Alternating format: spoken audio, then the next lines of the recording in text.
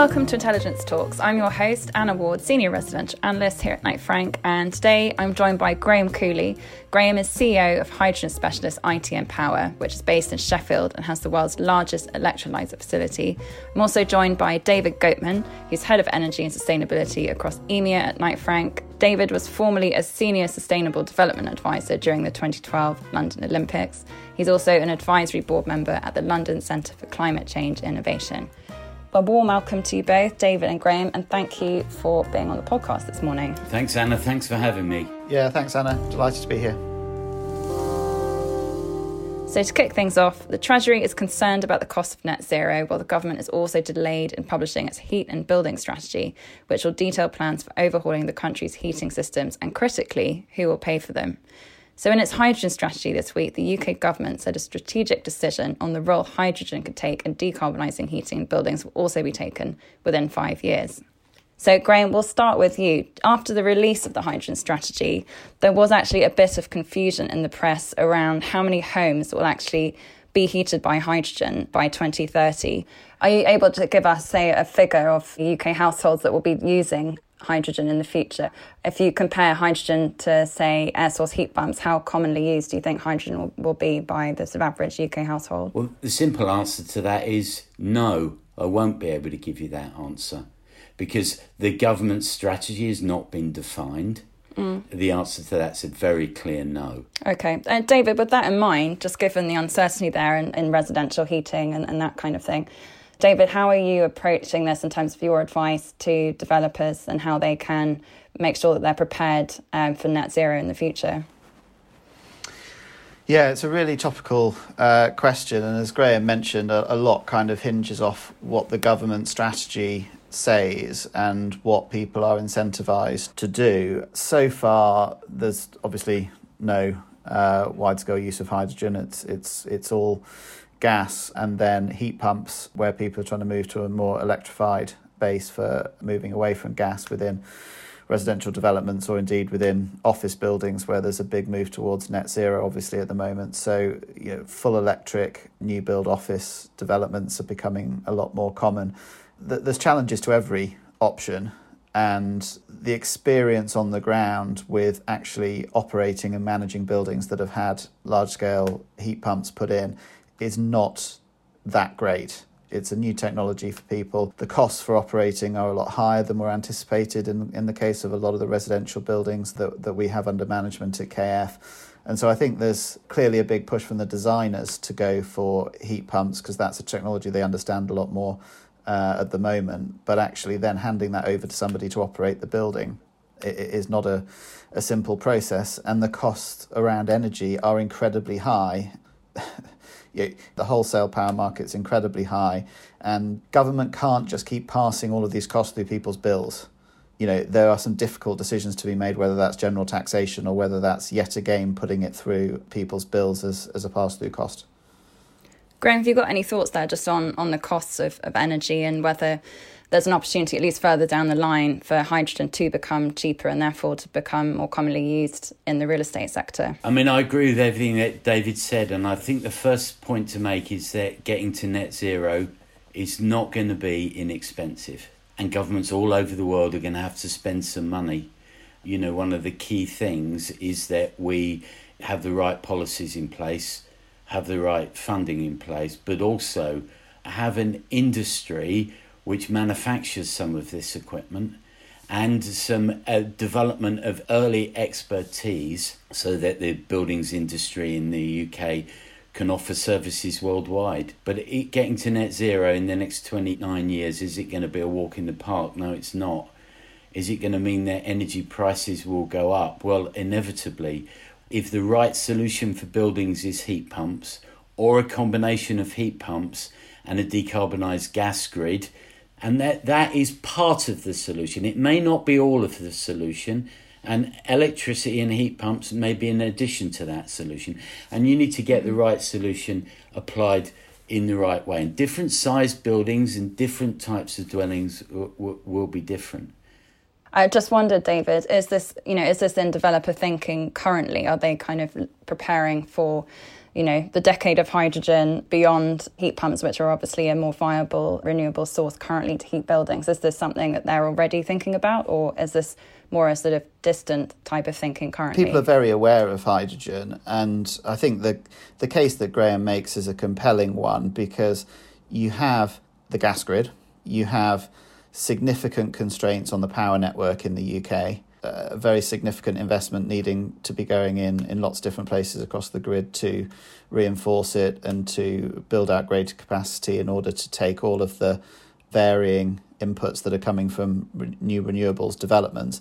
So the idea that we could just shift all of that energy requirement onto power, which is essentially what one would be doing with heat pumps, it is not a feasible solution on its own, because you've then got a largely redundant gas grid sitting there and a power network that can't take what you're asking it to do. So the way I would categorise things at the moment is that people's ambition is moving ahead of where technology is at. There's a desire from people to build net zero buildings. That's become the common parlance of real estate development. If you look at some of the big propcos and REITs, they're now saying all of their new developments and their major refurbishments are going to be achieving a net zero in build, so on an embodied carbon basis, and also in operation. The only technology that really allows them to do that is an electrification technology at the moment, because they can't put gas boilers in. So they're going down the heat pumps route. But I don't think there's sufficient understanding of the operation of those assets, whereas we know how gas boilers work. We know what the supply chain is to manage those buildings. We know what the costs are going to be. We know what the input cost of the gas is. The input cost of power into buildings has been going up hugely over the past 12 months. Since all-time lows in the pandemic, it's flown back to nearly all-time highs. So I do think that we're taking huge steps with heat pumps without necessarily fully knowing quite what we're going to be experiencing as we run them for 10 years in a building. It's quite easy to design something and build it, and then the designers go home and the contractor goes home, but somebody's then got to work out of that building or live in that building. And where we have had problems in the past, for example, with district heating networks, there's a lot of controversy and a lot of, frankly, dissatisfied occupiers of buildings when the costs go through the roof associated with heating and power supply into their buildings. So I think that the technology is in many ways not where ambition is, and there's this arms race to say that development is net zero, and that seems to have overtaken everything else. Graham, just to touch on some of the press coverage that came out around the hydrogen strategy. Obviously, the elephant in the room is clearly blue hydrogen. Just from your perspective as CEO of ITM Power, do you see blue hydrogen as a sort of inevitable transition while green energy is more expensive? What's your view on that? Blue hydrogen is oil and gas business as usual. It allows the oil and gas industry to continue using its existing methane infrastructure. And at the end, they say they're going to remove the CO2 and pay governments to store it in their offshore oil wells. And the UK taxpayer will foot the bill for the liabilities of an increasingly large amount of CO2 storage. Our view is that you don't make the CO2 in the first place. You make the hydrogen by splitting water using renewable power. And you start doing that right from the beginning, because that is entirely net zero. And to say, well, it's more expensive in the early days, well, that is exactly what the power industry said about solar and wind years ago. I was business development manager at National Power, which was the UK's largest power generator. And I lobbied for years for solar and wind. And everybody said, well, you'll never scale it and it will never be the right cost. And they were just wrong. If you look at the Hydrogen Council, Bloomberg, Platts, they'll tell you that by between the mid-2020s and 2030, green hydrogen will be lower cost than blue hydrogen. Blue hydrogen cannot be deployed until the late 2020s. By that time, it will be a stranded asset and will be locked in to a methane infrastructure which leaks. And blue hydrogen is more carbonising than natural gas, because of the inefficiencies of capture, because of having to use therm for therm more natural gas than you do when when you make blue hydrogen. And of course, you have all the liabilities of the infrastructure. You're seeing the government now entirely reassessing blue versus green. So do you think that the government could pivot then and back away from its kind of initial plank of relying on blue as part of the key strategy? Yeah, the Secretary for State for BEIS, who announced the hydrogen strategy, announced it at our gigafactory. He came to ITM Power to open the world's largest electrolyser factory, which is in Sheffield, with a capacity of 1,000 gigawatts per annum of electrolysis. We already have a backlog of 290 megawatts of equipment. The medium is the message. They are moving to green hydrogen, as is the whole of the hydrogen community. You've seen that with the Hydrogen Council, with Hydrogen Europe. I think that the process we're in at the moment is a further round of consultations. Some money has been given to the oil and gas industry to do their FEED studies to find out what the exact costs are of blue hydrogen, because the costs of blue hydrogen are far more uncertain than green hydrogen. Interesting. David, just to cast your mind back, obviously Graham has spoken about the evolution of wind and solar energy and so on. And obviously back in 2012, you were in an advisory role for the London Olympics. How would you say since then, for the real estate sector at least, the thinking has changed? And I suppose what have you learned over that decade in terms of how you think the real estate sector should sort of move forward? Obviously, it's been a long time since then. So what are your key thoughts around going forwards? Yeah, it has. It's flown by, though, as a decade. It's changed a huge amount. And I think what's really interesting about this conversation is that we're actually talking about the infrastructure that is required to decarbonise buildings. And a lot of the time when we talk about buildings, we frankly just talk about nice things that we would like to happen. And everyone talks about how committed they are to something. But actually, I would say the real estate sector is lacking skills and knowledge in infrastructure. And I don't think most of the people who own buildings really know very much about the infrastructure related to those, linking to those assets.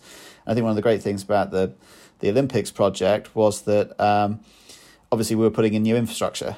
So it was a real intersection point between, building some fantastic new buildings, but also building what at the time was, groundbreaking new infrastructure for that part of London. I think the evolution over the past decade has obviously been a huge amount more renewables has been built. Lots more buildings now integrating renewables. The efficiency standards of buildings have moved on.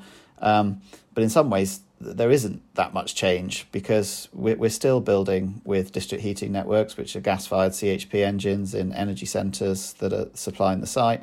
We're still, we've moved to a greater level of ambition in terms of BREEAM and, as it was, Code for Sustainable Homes and other rating systems. But we're still, we're still using in many ways the same technologies as we were using 10 years ago. But what was able to be achieved on the Olympics was because we had a large piece of land and a very finite deadline and significant capital to be able to build something that had to be built.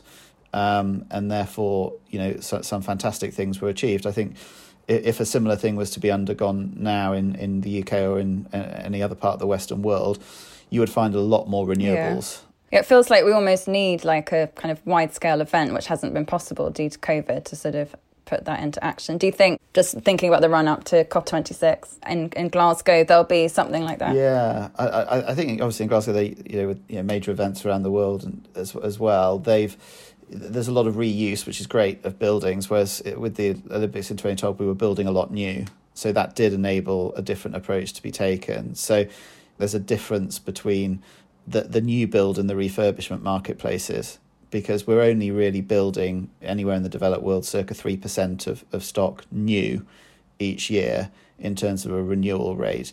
So the vast majority of building stock's been built, and the real challenge that the buildings industry faces, whether it's in residential or commercial real estate, is in transitioning those buildings.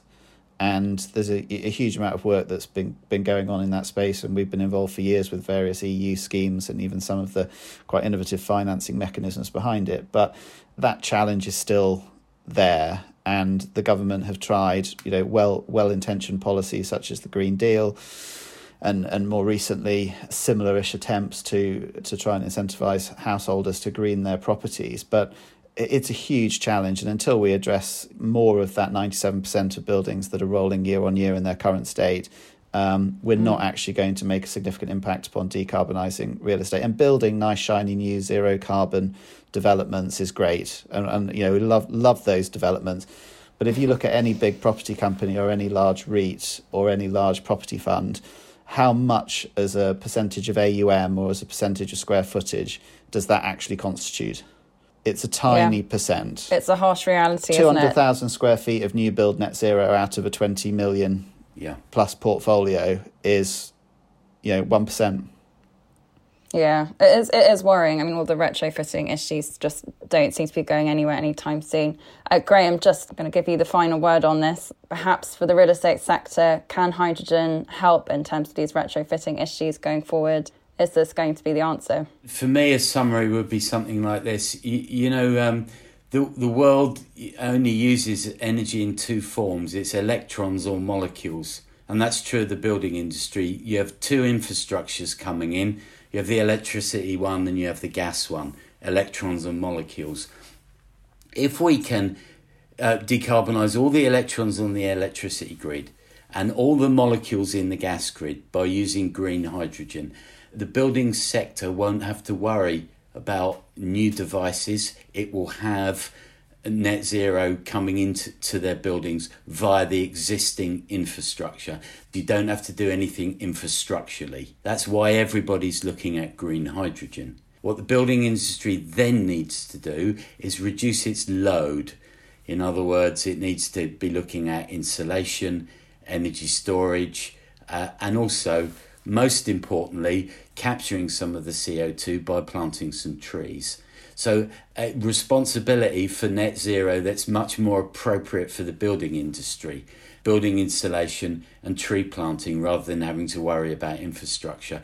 The infrastructure should be the government's responsibility, and that's why you want hydrogen in the gas grid and renewables on the electricity grid. Fantastic. Thanks so much, Graham. And I think I echoed David's thoughts from earlier just on, the fact that conversation is moving onto infrastructure is obviously very reassuring. Clearly that is the missing piece and the government needs to really up its game there. So thank you both so much for joining me. Thank you. Yeah, thanks very much. For more analysis, you can subscribe to our research note, which goes out every Monday, Wednesday and Friday. You can see our show notes for more details on that. And please do subscribe wherever you get your podcasts and listen out for our next episode in 2 weeks. Thank you for listening to this week's Intelligence Talks.